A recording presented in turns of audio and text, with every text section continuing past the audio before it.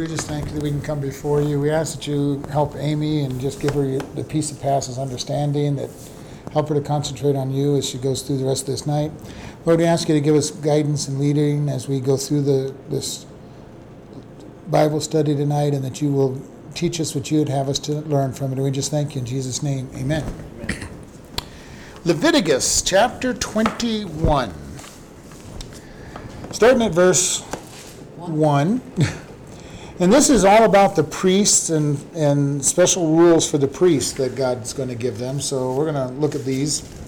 And the Lord said unto Moses, Speak unto the priests, the sons of Aaron, and say unto them, There shall none be defiled for the dead among his people, but for his kin that is near unto him, that is, his mother, his father, his son, his daughter, or his brother, or for his sister a virgin that is nigh unto him, which has no husband, for her may he be defiled.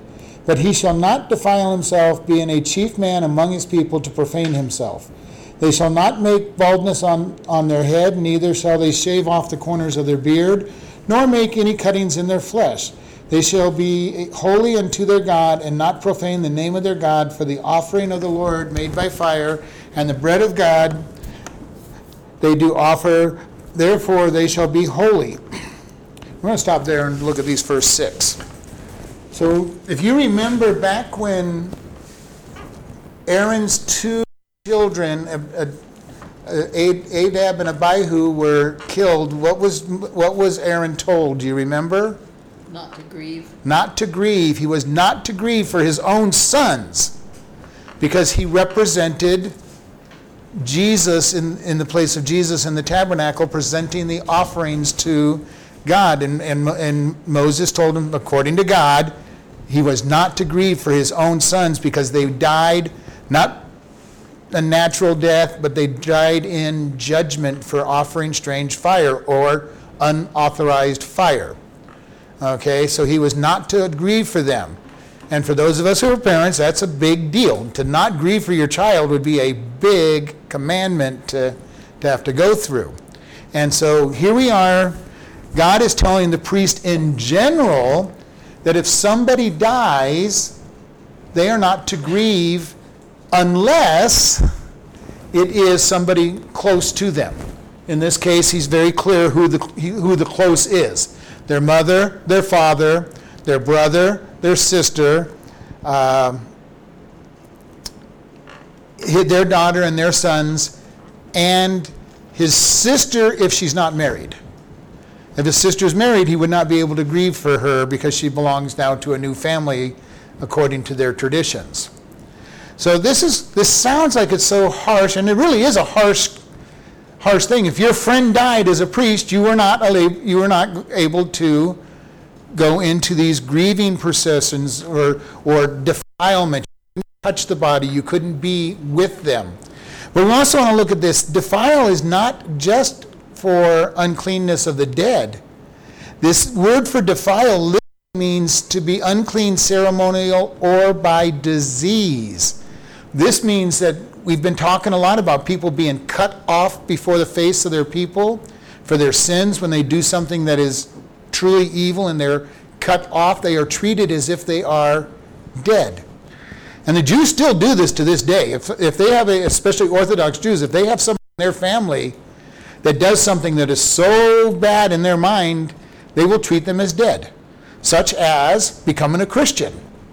If an Orthodox Jew, a Jew from an Orthodox family becomes a Christian, his family will hold a funeral service for them and treat them as dead. If they call, they won't answer. If they have caller ID, they won't answer. If they pick up the phone and it's their voice on the phone, they will hang up immediately. That individual, as far as they're concerned, is dead, and they will not defile themselves by touching them in any way. And remember, we've been going over these sexual sins and everything, and so many of them, if they didn't deserve death, it was that they were to be cut off from the face of their people. Complete. They were, even though they were alive, they were treated as if they were dead. So that meant they could never come back, never be accepted back into. No grace, no mercy for their lives. And so God is saying, if it's any of those, if you've got a friend that's in either of those situations, you can't go to their, you could grieve for them, but you couldn't go into their presence where you might touch their body, because they were representing God.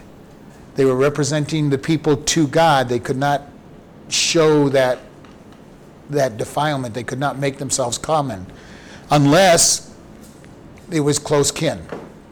Close kin. Then they could go to the funeral.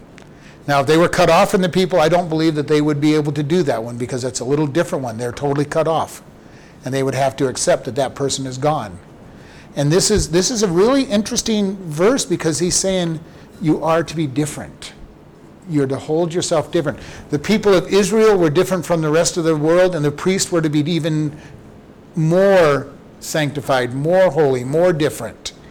Okay? Just as we as Christians are to be different from the world, we're to be in a way that people look at us and say, yes, those people are the weird people that don't do all the things that we do. Okay? They don't go out and drink and do drugs and party and have what we consider a good time. They're strange people. They're not sleeping around. They're not doing, these are the things we're not supposed to do. And we're to be separate from them. When people look at us, they see a different way of thinking. We are translated out of the kingdom of darkness into the kingdom of light. God changes the way we think. Sometimes it takes a long time for us to get our thinking changed. All right? And this is a true statement. I mean, we're not instantly changed overnight to being perfect.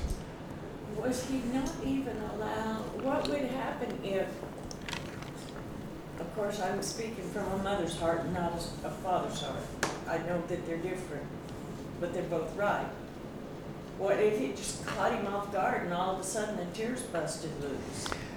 In Aaron's case, he was told specifically not to, and we're going to see there's even a higher standard for him later on in this chapter. And it's not so much they weren't to be touching, they could grieve, they just couldn't go be near the dead body. They couldn't prepare it for burial. They couldn't take it to burial. They couldn't do the things that would normally be done for a friend. Now, for family here, they could, again, the close family, they could go and participate in the burial of that, because it's family. Who's going to bury the dead if you don't bury your own dead back then? And the Levites and the tribe of Aaron had to bury their own dead. That wasn't something the other tribes were going to do for them. So yes, the priest would have to step down and say, okay, I'm going to bury my family. Those two boys in particular. Those ones were burnt to a crisp anyway. Adab and Abihu were burnt. So it was a matter of... So there was nothing there to get rid of. So, but Aaron was told he was not to grieve. How were they burned up again? I forgot. God burnt The them. incense, they messed up bringing the wrong incense. They brought on the first day of service for the priest, they got wrapped up in it. Instead of using God's fire, they went out and made their own or got their own and brought the wrong fire, unauthorized fire, into their incense censers. And God said, you're gone. Like you said, they And possibly, there's an idea that they might have been drunk and all that other stuff. But God was very swift in their judgment, because especially on the very first day of service, he didn't want anything done wrong. And here they are, it's an amazing thing, as we talked about during that lesson, is on the first day of the job, most people are careful to do exactly what they're told to do. nervous. Yeah, you're very nervous. You don't go off and just do your own thing on your first day. Now, maybe after a week or two or a month, a year, you might be bending rules a little bit and trying to do your own thing, but not usually on the very first day. Because they thought they knew it. They seemed to know what they knew what they were doing. They thought they were helping God or whatever it was that they thought. But in this case, it's talking about your friend dies and they are not to go anywhere near that body, so they would be defiled. Now remember, when you touch a dead body, you're ceremonially unclean until the evening. So they can't go in and around the dead bodies of friends. But he does allow them to go into the near relationships. And again, the only one near relationship that wouldn't count is his sister who got married, because she now belongs to another clan, another family. So, and But this is where we're at with this, and then it goes, it says, you shall not defile himself because he is a chief person among his family, among the people. Because he of his important position, he was not to make himself that he could not do his job. Okay, because if he defiled himself until that night, he could not do the priest's job. So, and the reason being is that he's a chief person. He's up top. He is to be an example. Okay, the priest is considered very important to the people. And so he was to be honored and not brought down to a common position. And yes, it would be hard. It would be hard not to go to your friend's funeral because you might touch him. It would be hard not to prepare your friend's body for burial, wrapping it in the spices and the oils and the linen that they were to wrap the bodies in. So this would be a hard command for them. Okay, not as hard as Aaron's was to not even grieve for his, because he was told not even to grieve for his kids, because they got what they had deserved for disobedience. And God says, you represent me. You can't be crying for that punishment. The people will grieve. The only other person I know of that God ever said that to was Ezekiel, for different reasons. Mm-hmm. Anytime they represent God, if they were representing God in a situation. So, but that is where he's at. And he says, okay, you shall not, because you're a chief man, you will not profane yourself, make yourself common. And that's what profane means. And it says, you shall not make baldness upon their head. Okay, they won't shave their head. And the reason being on this is that was the practice of the Canaanites. When somebody would die, they were mourning and going into their idols, they would shave their head as a symbol to the gods of mourning and sadness and petition. So he said to the priest, you are not going to be like the Canaanites. You cannot shave your head. Now this doesn't apply to everybody, but it definitely did to the priests. And then he says, you shall not shave the corners of your beard. Now, does anybody remember what we talked about when we talked about this before? They were not to round the corners. They were not to make decorations in their beards that honored the idols. Again, this is a Semite custom of the area. The Canaanites, the Amorites, the Moabites, they would take their beard and they would cut them into the shapes of the idol that honored the idol. So the priests were specifically told not to do this, but so have the people. A couple chapters back, the people were told not to do this. That's why I asked, do you remember us talking about this? And they were not to make cuttings in their flesh.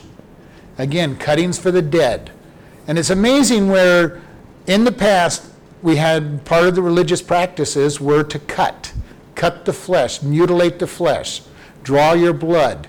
We see it here. If you remember the story of Elijah on Mount Carmel, the high priest of Baal were cutting themselves, trying to grab his attention.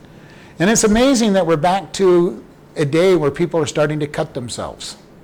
Our kids and teenagers are cutting themselves for whatever reason, but it's satanic in its orientation to mutilate the body, to feel something or whatever it might be. But here God's saying specifically, don't cut yourself. I've given you this body, don't mutilate it. All right? And it's just amazing to me how we're going full circle. We've talked about this in times past. All the sins that we're mentioning here, so many people think all this stuff is new. Everything that we're going through today has already been around for 6,000 years. That has been going on. These problems have been going on for so long because Satan's attacks are not new. The cutting of ourselves, the destruction of our body, the mutilating of our flesh. And it says, they shall be holy unto their God and not profane the name of their God. For the offering of the Lord made by fire and the bread of their God do they offer, therefore they shall be holy. So he goes, the reason they're going to be this way is not because God's being mean and nasty and saying, I don't want you to be like everybody else, but because they represent him. They're to be holy.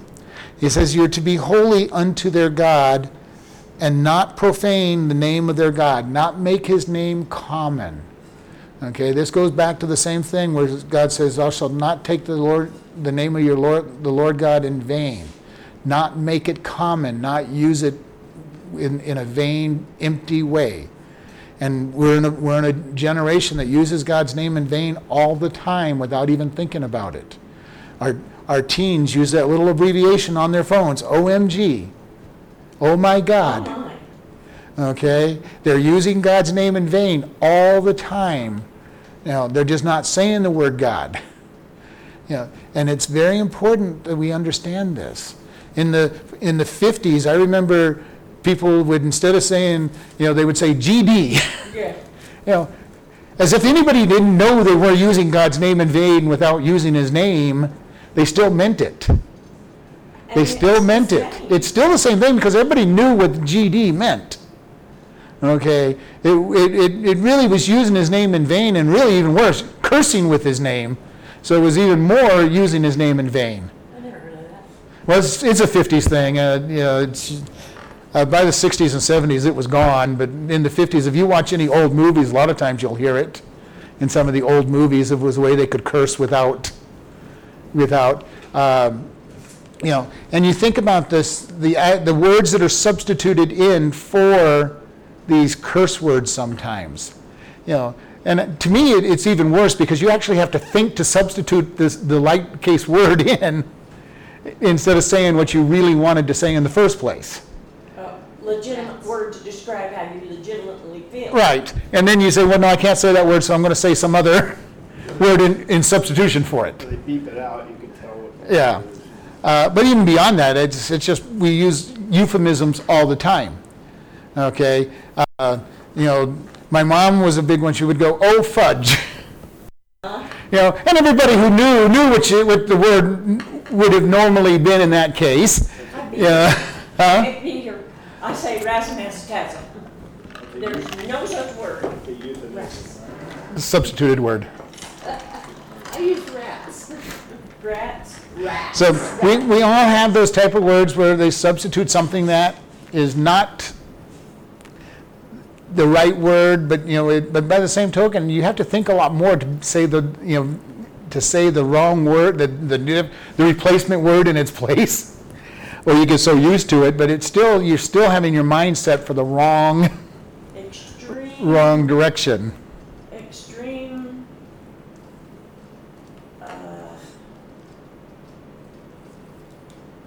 You don't know what to say.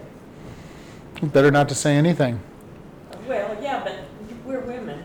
I mean, on the Mount of Transfiguration, Peter said, Lord, shall we make booths for you? And why did it say that he said it? Because he didn't know what to say. And so instead of being silent, he had to say something.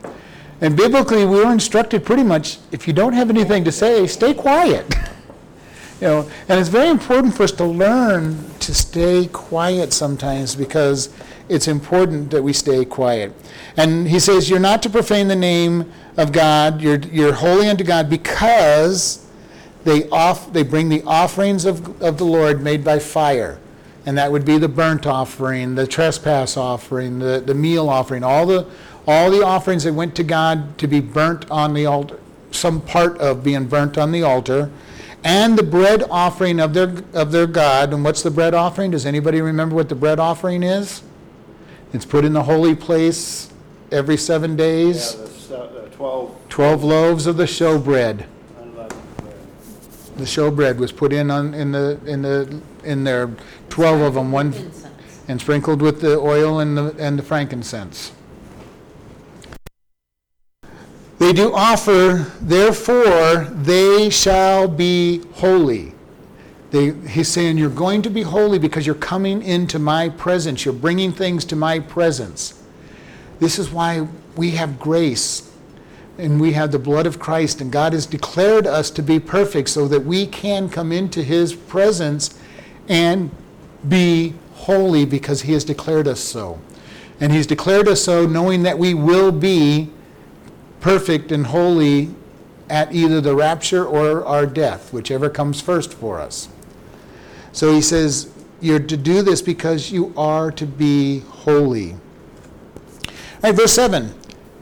They shall not take a wife that is a whore or profane, neither shall they take a woman put away from her husband, for he is holy unto his God. You shall sanctify him therefore, for he offers the bread of God. He shall be holy unto you, for I am the Lord which sanctify you, am holy. So the bride of the priest, okay, when he looked for a bride, he was not to take somebody that practiced prostitution or whoredom, or basically was a loose girl when going out and having sex with everybody. They were ruled out. And profane or put away from her husband. He was not to take a woman who was divorced. So that left him with either a virgin or a widow. He was not to take somebody who was in prostitution or whoredom, or who had been put away by from her husband. And the reason, again, because he is holy unto God. He is to be righteous. He is to be holy. And this is why when you read the book of Hosea, Hosea is a prophet of God, and God tells him to go marry a prostitute. Can you imagine that conversation? Hosea, I want you to go marry a prostitute. Oh, no way, God. I'm a good Bible-believing, law-abiding Jew. There's no way I'm going to go marry a prostitute. I want you to go marry that prostitute. What was her name? Gomer. And could you imagine that conversation, going to mom and dad and saying, hey, I'm supposed to go marry this prostitute. Who do you think you are? You're not marrying a prostitute.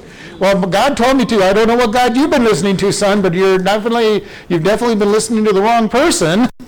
I think about these thoughts sometimes when somebody is told to do something that is so contrary to the norm. And I think about poor Mary when she had to go tell mom and dad, hey, mom and dad, I'm pregnant with God's child, with the Messiah. You know how well that went over with mom and dad. The Bible doesn't say that, but Joseph had his dream. I'm wondering if Daddy might have had a dream too, to protect this child, to protect its mother.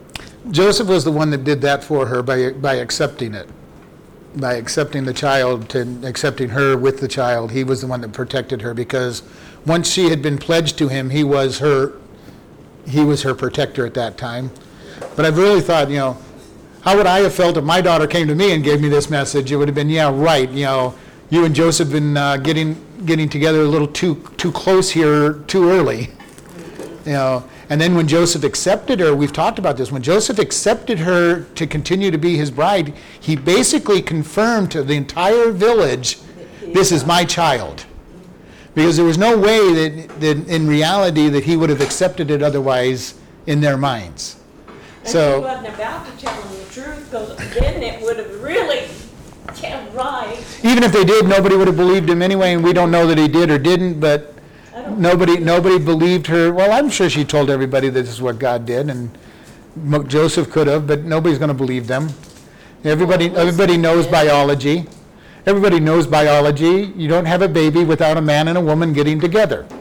Plain and simple fact of life. Yeah, but the Holy Spirit told Elizabeth through John, and that's why Mary didn't tell her. Yeah. She told Mary. Yeah, she just prophesied, blessed are you. So, but all of this is because they're an example to their people. They are in a holy place. They have to have a standard that's higher than anybody else's standard because of who they are. And this is why even in the New Testament, pastors, deacons, bishops, all are held to a higher standard than the rest of the people, because they are an example to the people. They are a person who is supposed to present Jesus to the people they work with, the people that they are teaching and shepherding.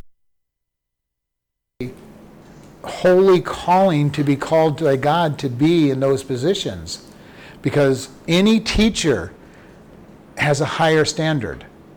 Any teacher, because we are an example. Paul told the people, follow me as I follow Christ. which meant that he was trying hard to be a godly man that was holy, letting God lead. And he's saying, as long as I'm following Christ, follow me. I'm going to be your example. I'm going to teach you how to get into the Word, how to study the Word, I'm going to exegete the Word. I'm going to teach you what God wants you to understand. And he says, follow me as I'm following God. Now, if you're following a teacher and it's a godly man that you're leading, it's good. Follow them. Follow their example. If they're going off into left field, you keep going to the right field where God's at and leave them behind. But as long as they're being godly, then they're somebody that's worthy of being followed. And this is what discipleship is all about.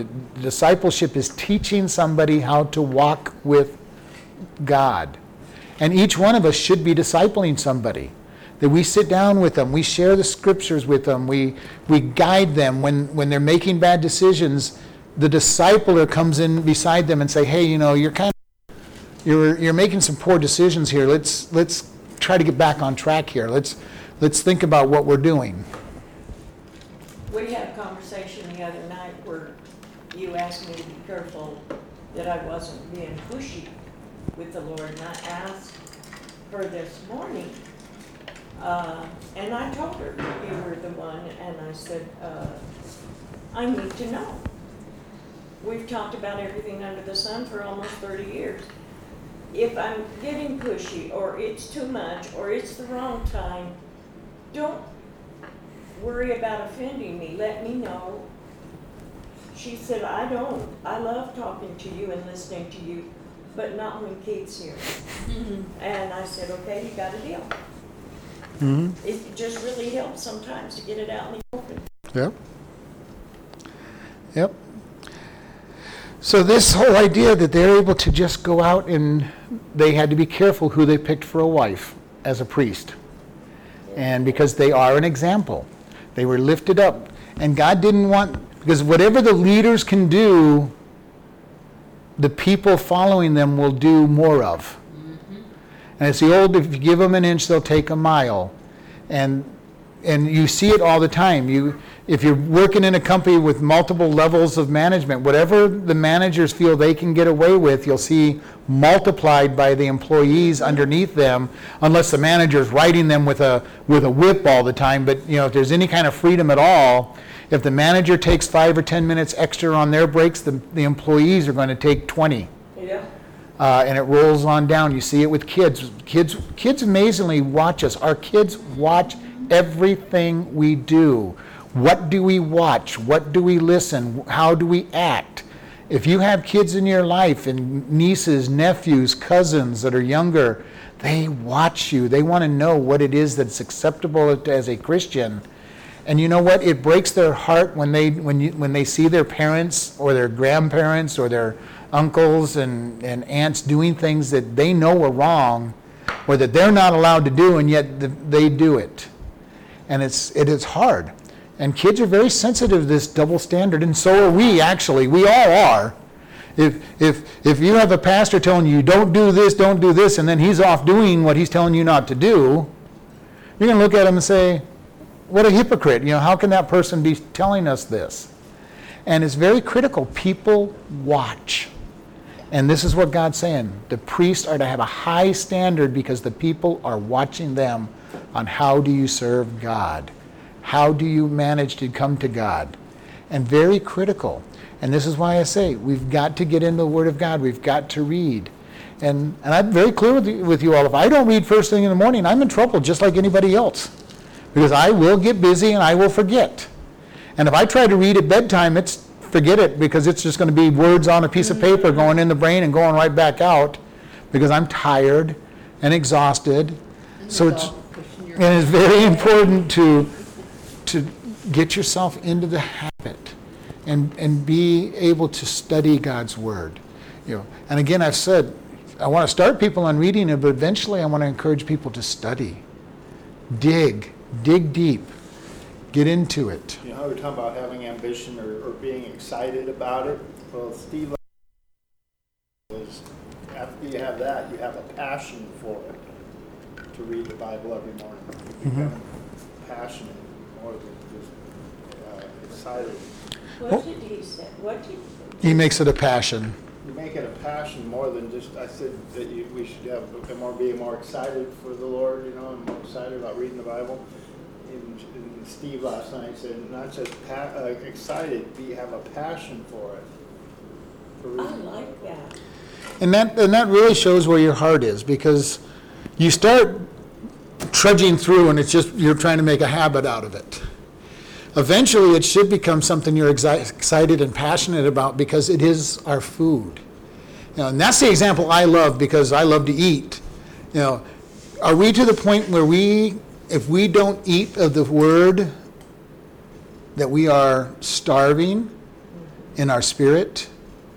We need to get to that place where we are starving if we're not into His Word. Just as if we had gone all day without eating, or a week without eating, and how passionate we would be when that meal finally came, we need to have that same desire for His Word to go after it. Verse 9, and the daughter of any priest, if she profane herself by playing the whore, she profanes her father, she shall be burnt with fire. Okay? This is pretty stringent. Okay? Because if you remember when we studied last week about the penalty for fornication for the woman and the man that wasn't in adultery was just to be cut off from the face of the people. But if it's the daughter of the priest, she is to be burnt. Oh, my Bible says that she's before being burnt, she gets stoned. Doesn't say that anywhere in here, so I know. It didn't say that either in the Greek. Okay. Does that Oh, they're mean referencing. Yeah, she has to die? She dies. yeah. But it's not just dying, because the normal death is stoning. Right, hers must be burnt in fire. Because if you remember, there were a couple others that had to be burnt because what they did was so horrendous to God in their example that they were to be burnt. A man who takes a wife and her mother is a wickedness, they shall be burnt with fire. Okay, there are certain sins in there that are so horrendous that God says, no, you're not even stoning them. They are to be totally, They both must be burnt with fire. which would be actually all three of them in that particular case. So alive or stoned to death and then, According to what Lynn's is trying to say, they were stoned first and then burnt, but either way, I don't know. I didn't look into the actual, all I know is what it says in the scripture, and I take it literally unless it says something else in there. Because the death, but this is so bad. And why is it bad? Because she has basically said, my father hasn't taught me how to live, and he must not be, and by consequence, he's saying, he obviously must not be living correctly. Okay? And that may or may not be true, but it's the old adage, where there's smoke, there's fire type mentality. So if people see that he has no control over his family, they're going to say he does not have control of himself. And again, we see the same principle in, to be a deacon, you had to be able to have a household that was under control. If you were to be a elder, you had to have your house in line. Okay, you weren't to have rebellious kids, because obviously if you had rebellious kids, you didn't know how to train your kids. If you can't train your kids, how can you train a church? but yet Samuel was a good man, a godly man, God-fearing, God-loving, passionately loving God. And his sons were out of control, just like Eli's were. Because neither one of them spent time training their kids. And Samuel was always gone. He was gone on his little circuit, not training his kids. And this is why God places the responsibility of training the kids in the father's domain. Okay? He said, fathers, train up your children. In multiple places he says, fathers. Yes, he did. And it used to be pretty easy before the industrial age when the men left the house. In times past, when you had an agrarian society, the fathers easily trained their kids because the kids were there helping you. What kind of society? Agrarian. Oh, Farming. when it was time to rake out the barn, you brought your kids out and they raked out the barn, and hey son, good hard work is good for you, and it honors God, and you to talk to them while you worked and teach them how they should act, and they were right there with you as you interacted with other people that may have been good or bad, and how you honored God with them. And so it was very easy because you were right there with them. And it was a good time to say, Dad, can I ask you a question? Right, because you're right there working with them. Dad's gone 8 to 12 hours a day. Right. You're not there. And even when you are there, you're not, with that good timing, as you said, the good time. Because men a lot of times will take their kids to sporting games or even hunting and stuff. Not so much just to teach them those skills, but also just to have an intimate time with their child. And there's a lot of conversations that go on between fathers and sons, or even daughters and fathers, if they bring their daughters out during those times. Because men like to do things while they talk. We're not like women who like to look at each other and just talk for a long period. Men like to do things. As long as I'm doing something, I can talk to somebody in many cases. And so that's how men train other men. That's how discipling for men go. You bring them with you. Here, we're going to show you how to do this. We're going to show you how to witness. You're going to be right here with me as I do it. And it's very important for us to learn that. And God's saying, obviously, if the daughter goes wild, basically, even whether it's true or not, they're going to believe that he does not have control of the family. And so she is to be killed. Now, I would almost guarantee that he's going to have a little lessening of his position as well from that point, because there's going to be a looking at him that he wasn't training his family, even though they're not removing him from office. It's interesting that Eli nor Samuel, either one, because they're favorite characters of mine, and therefore I know a little bit more about it, not much. But if they had any daughters, they're not mentioned. Very, very infrequently are daughters mentioned, period. Because the daughters are kept at home under mama's skirt tail. Well, as we've talked about, for right or wrong, during this period of time, women were property. They weren't really individuals. They were the property of the father until he married her off, and then she was the property of her husband. Now, we've seen different women who grew in stature and got to be known a little bit, but they're the rare case. And we know that women had honor in Israel because we look at the Proverbs 31 woman who is out earning a living and taking care of her family and doing everything we would expect. She was running the house, basically. Then we look at Jesus really lifting women up to a high standard. And all through the New Testament, women are really raised up from where they had been in the past. And Christianity changed the position of women. And in the countries where Christianity has held sway, women have had rights develop. In the countries where Christianity does not hold sway, women are still basically property. In the Middle East, they're still, for all practical purposes, property. In Asia, they're property.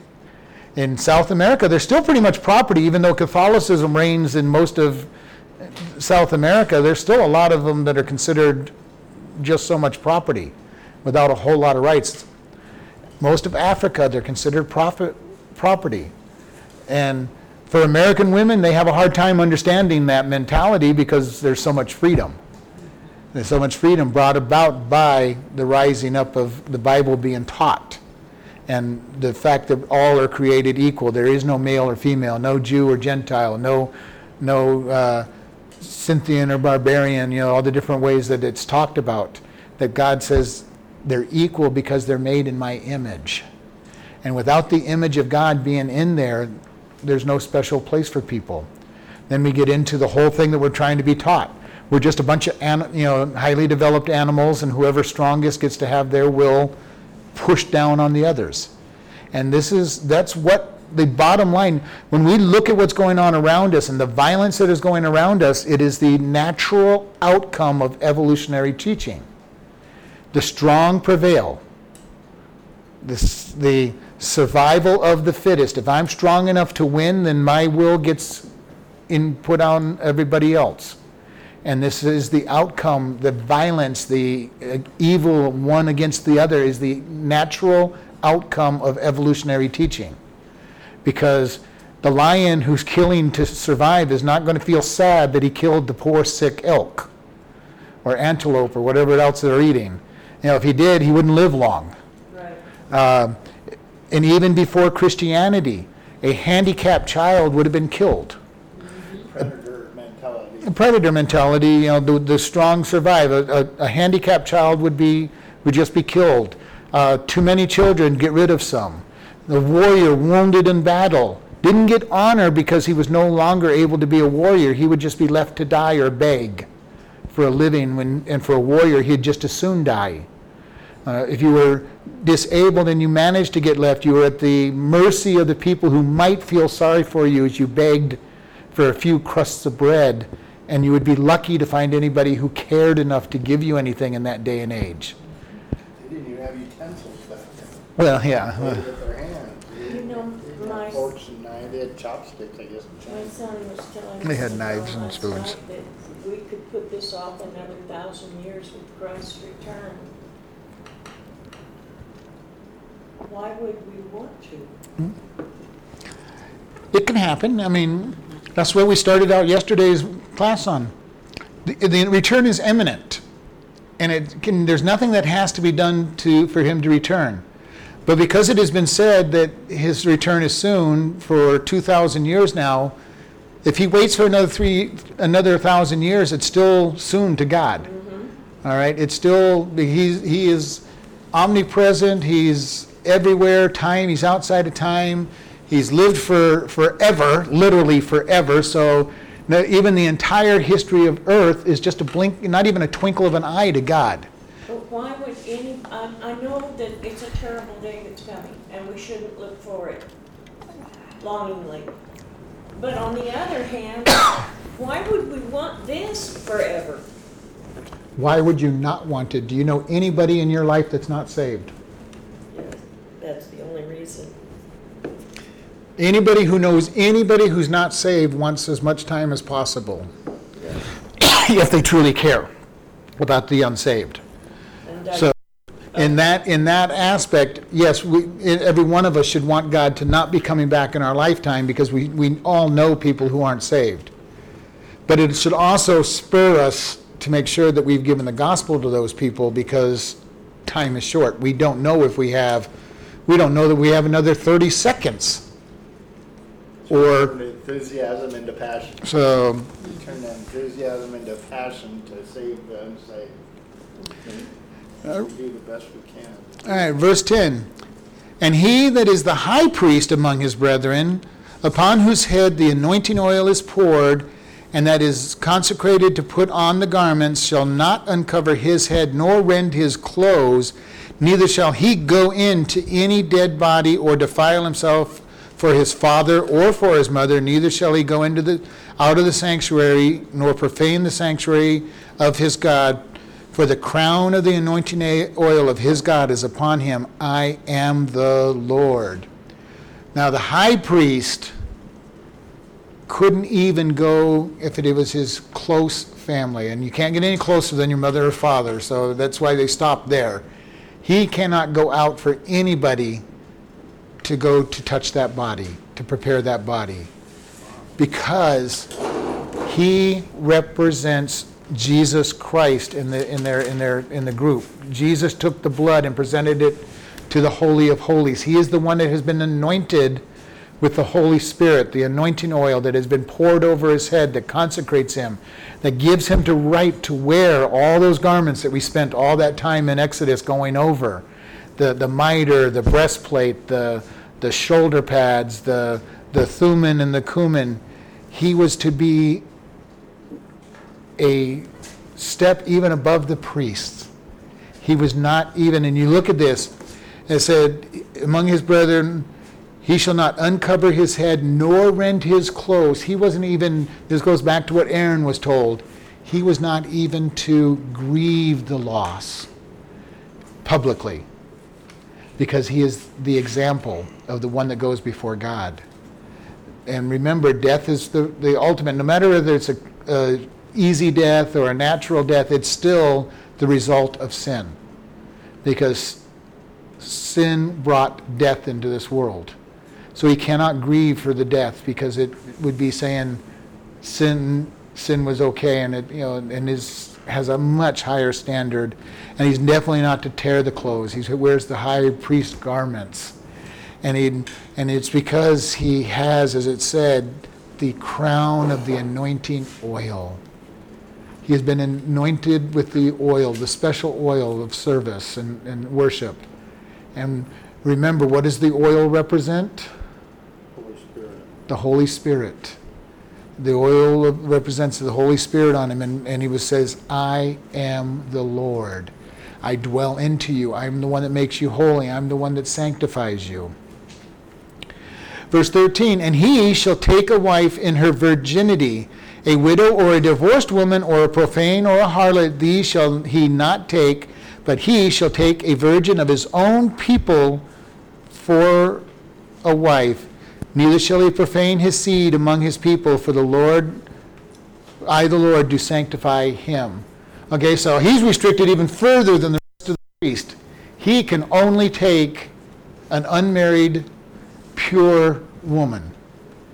Now, if you think about this, this means that most of the priests, if they have any ambition to ever be high priest, are not going to take a divorced woman, because if they did, or a widowed woman, even though it was allowed to them, they're going, no, if I want to be high priest, I can't take one of these women for my wife. So most of the priests, I would tell you, in practice, probably only married virgins. They didn't marry anybody who was a widow or any other. Those days, how old was a virgin? 12, Until she was married. 13, No, they got married as young as 10. 10, yeah. Yeah. Young marriages, I know. I mean, if you weren't, well, no, that's not a true statement. Well, You said that they didn't live that long. Infant mortality rates were so high up until very recently that if you lived past 6 to 8 years old, you would most likely live to be 60 or 80 years old. Oh, I see. Okay, but you would have 5 to 10 infants dying for every 1 or 2 that lived. So your mortality in an average dropped down to these 30 and 40 years. But in reality, once you passed infancy or early childhood, you were pretty sure to live unless you went out to battle or, Child diseases. yeah, well, just, Vaccines they didn't have. well, child diseases, the fact that many of them were offered to idols or just thrown into rivers. I mean, but it is, you think about it, the life expectancy hasn't changed really greatly. Now, we have longer expectancy because especially in America, when we have a child born, we expect that child to live to old age. If a child dies, we kind of look at it like, what did the parents do wrong? Because we don't have childhood diseases. We protect our kids. We've got all these different things. So, but in this case, he's saying, they're not to take anybody. The high priest is only to have a virgin wife. And so this is something that he's going to be looking at.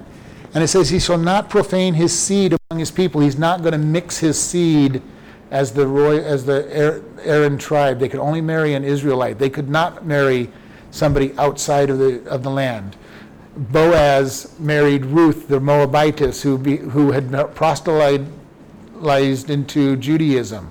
A priest could not have married her or the high priest anyway, could not have married her because she was not of the people of Israel. She was a widow. She was a widow. And she was a widow, so yeah, there was 2 reasons why.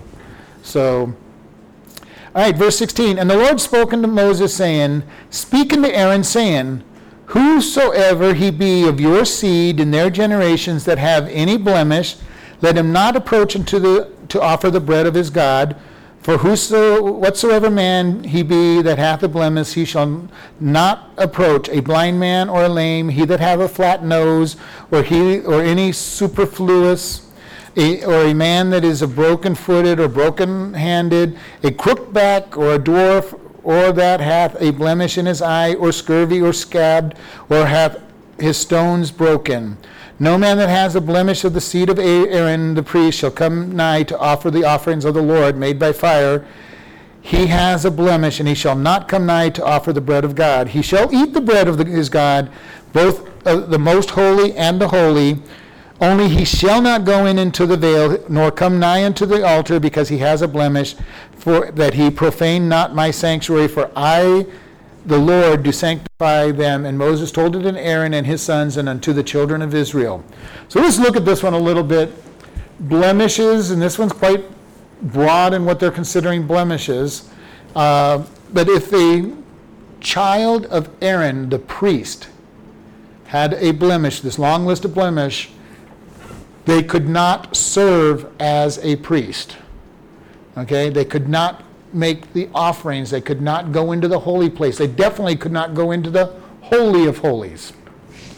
Okay? And it said they were going to be able to eat the showbread. They were going to be able to participate in the food that the priest got. And where did the priests get their food? From the people, from the sacrifice, from some of the sacrifices that they got to share. Okay?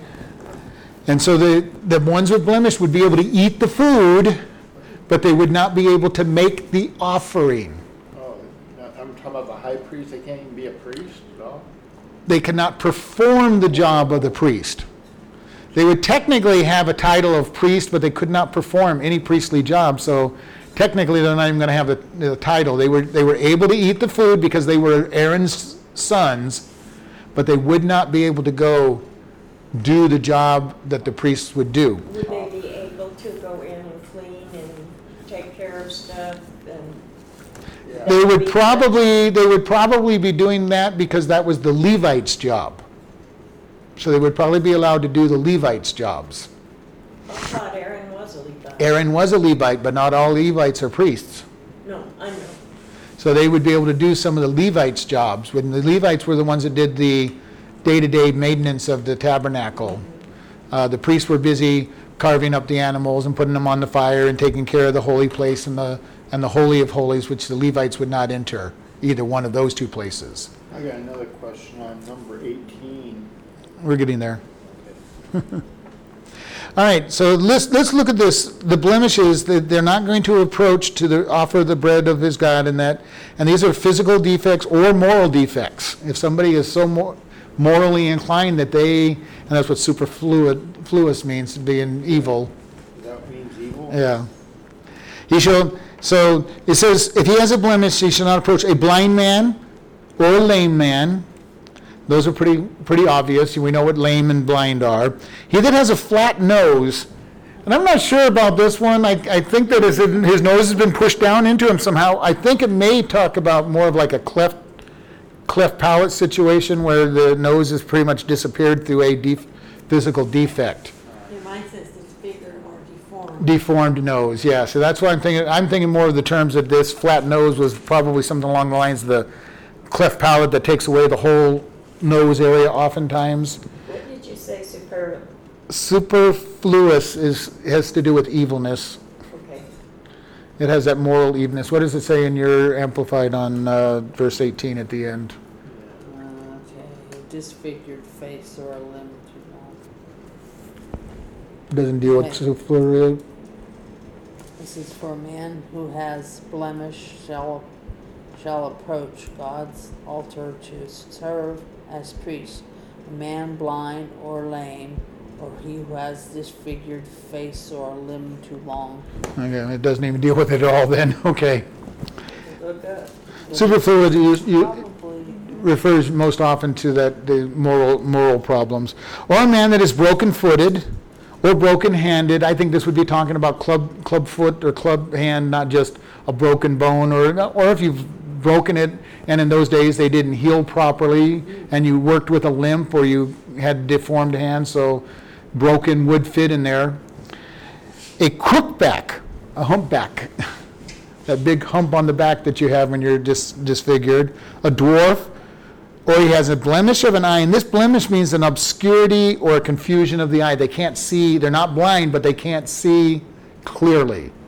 In other words, most likely something like nearsightedness. Not walleye.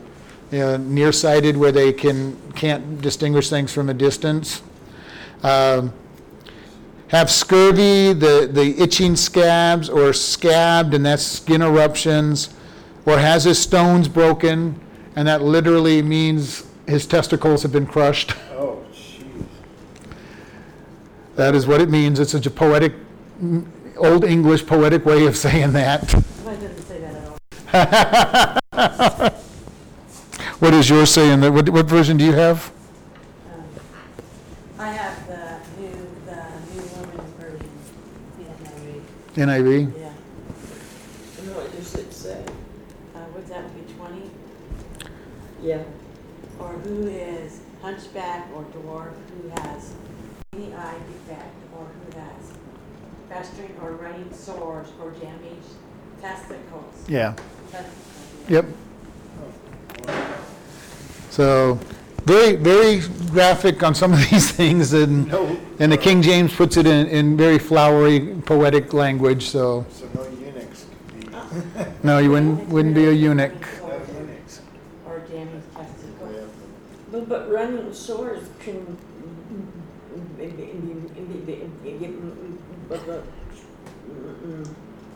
Never mind. No eunuchs. So any blemish was out. Why? Because again, the priests represent Jesus in the tabernacle, and Jesus was the Lamb without blemish. They were to be the high priest, and the high priest was offering before God. He could not come before God with blemishes. He had to be prayed up, confessed up, had the sacrifice offered for him first before he could even appear before God. And they came in and out before the holy place all the time before God, so that God has a standard. Is it a fair standard? I don't know. God's perfectly fair. To us it may not appear fair, but it is God saying they are an example of perfection ministering. And it's the same thing for us. We cannot minister to God without being saved and declared perfect and putting on the righteousness of Christ. If we try to do things in our own flesh, it's rejected, because no flesh can stand before God. And so we're sitting there saying, we serve God, and the reason we can serve him is because we have no blemishes as far as he's concerned. No damage as far as he's concerned, because Jesus has covered us. We go before the Father and he says, perfect, perfection standing before me. I can accept you, you can serve. We've gone through the veil of blood. We're perfect in God's sight. In God's sight, we're perfect. Oh, I thank you, Jesus. Yeah, and this is why I hammer this a lot, but we need to understand. In God's sight, he has declared us perfect. That is why we can come before his throne with at any time we want, day or night, and come before the very presence. We are righteous and holy in his sight. We've accepted Jesus Christ. He has clothed us in him. He is perfecting us over our walk. He is sanctifying us. But God says, for the moment we're saved, perfect. Perfect. Here, put on the righteousness of Christ. This is how I'm going to see you. Not, because we sin. We're not. We know we're not. In reality, we are not perfect. But God, the moment we're saved, sees us as we will be. And he's going to spend our lifetime perfecting us. Because I never, ever think So we'll take that.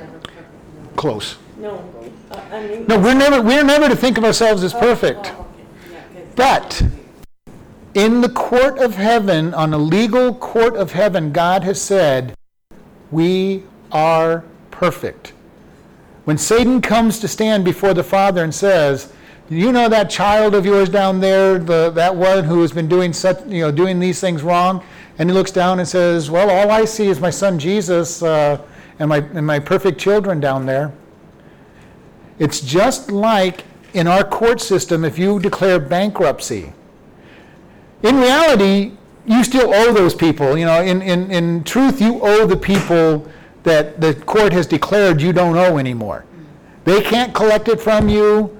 Morally, you probably owe it to them, but legally, you don't owe anything because the court has said you don't owe, and they cannot collect from you. That is what God has done in heaven when we come before him and we accept Jesus Christ. paid in full. Their sin is paid in full. They are perfect. And that's how he sees us from that point on. Now the Holy Spirit works with us and Jesus works with us, but God the Father looks down and says, all I got is a bunch of perfect kids down there. Because he, living outside of time, says, saved, glorified. And he skips sanctified. He says, you're saved and they will be glorified, so I'm going to say they're perfect. Even though they're spending decades trying to live right, they are perfect. And this is something I was thinking about today. Our reward in heaven is a gift of grace. Okay? I've said it all along. God's plan is perfect. He does the work through us, and then he gives us the reward. It's grace. It's nothing that I've worked for. All of my reward for eternity is a perfect gift of grace. I don't deserve it. It's only because he did the work through me that I get it. So everything about God and us is grace. I want to emphasize this. The power of grace, the beauty of grace is so precious. Grace brought Jesus to the cross to pay for our sins. Grace allows us to be brought to him to be our Savior. Grace allows us to be covered by the blood and have our sins forgiven. Grace is what he does when he works through us and then gives us the reward for working through us. Getting what we don't deserve. Getting what we don't deserve.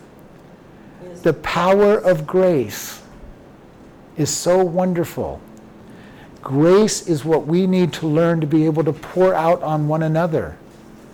We don't get what we deserve. We shouldn't be trying to give others what they deserve. We should be trying to give them what they don't deserve. Love. Oh, it's not easy. Oh, believe me, it's not easy. But as all spiritual things, the more we do it, the easier it gets. And mercy is not getting what we deserve. Mercy is where we start. He doesn't give us what we deserve. And it is a perfect example. If we got what we deserved, the very first sin we ever committed, we would be killed if we got what we deserved. Yeah. That means nobody in this world would have lived past probably 3 or 4 years old at the oldest. Because they would have sinned, they would have known they've sinned, and they would have died on the spot if they got what they deserved. You got that funny figure of speech and just deserves. What is it? I don't know what that exactly means. Just deserves. Getting what you don't. M-E-R-C-E-Y? Yes. Okay, because I spelled it right. M-E-R-C-Y. right, let's- M-E-R-C-Y. Yeah. I spelled it right. All right, let's go ahead and pray. Lord, we thank you for this day. We thank you that you're showing us that we are to be examples, but also that you are the only one that can make us those examples. You make us pure. You make us righteous. Lord, we thank you for your grace and for your love, and that you give us eternal rewards because of your grace and your love. And we just thank you. In Jesus' name, amen.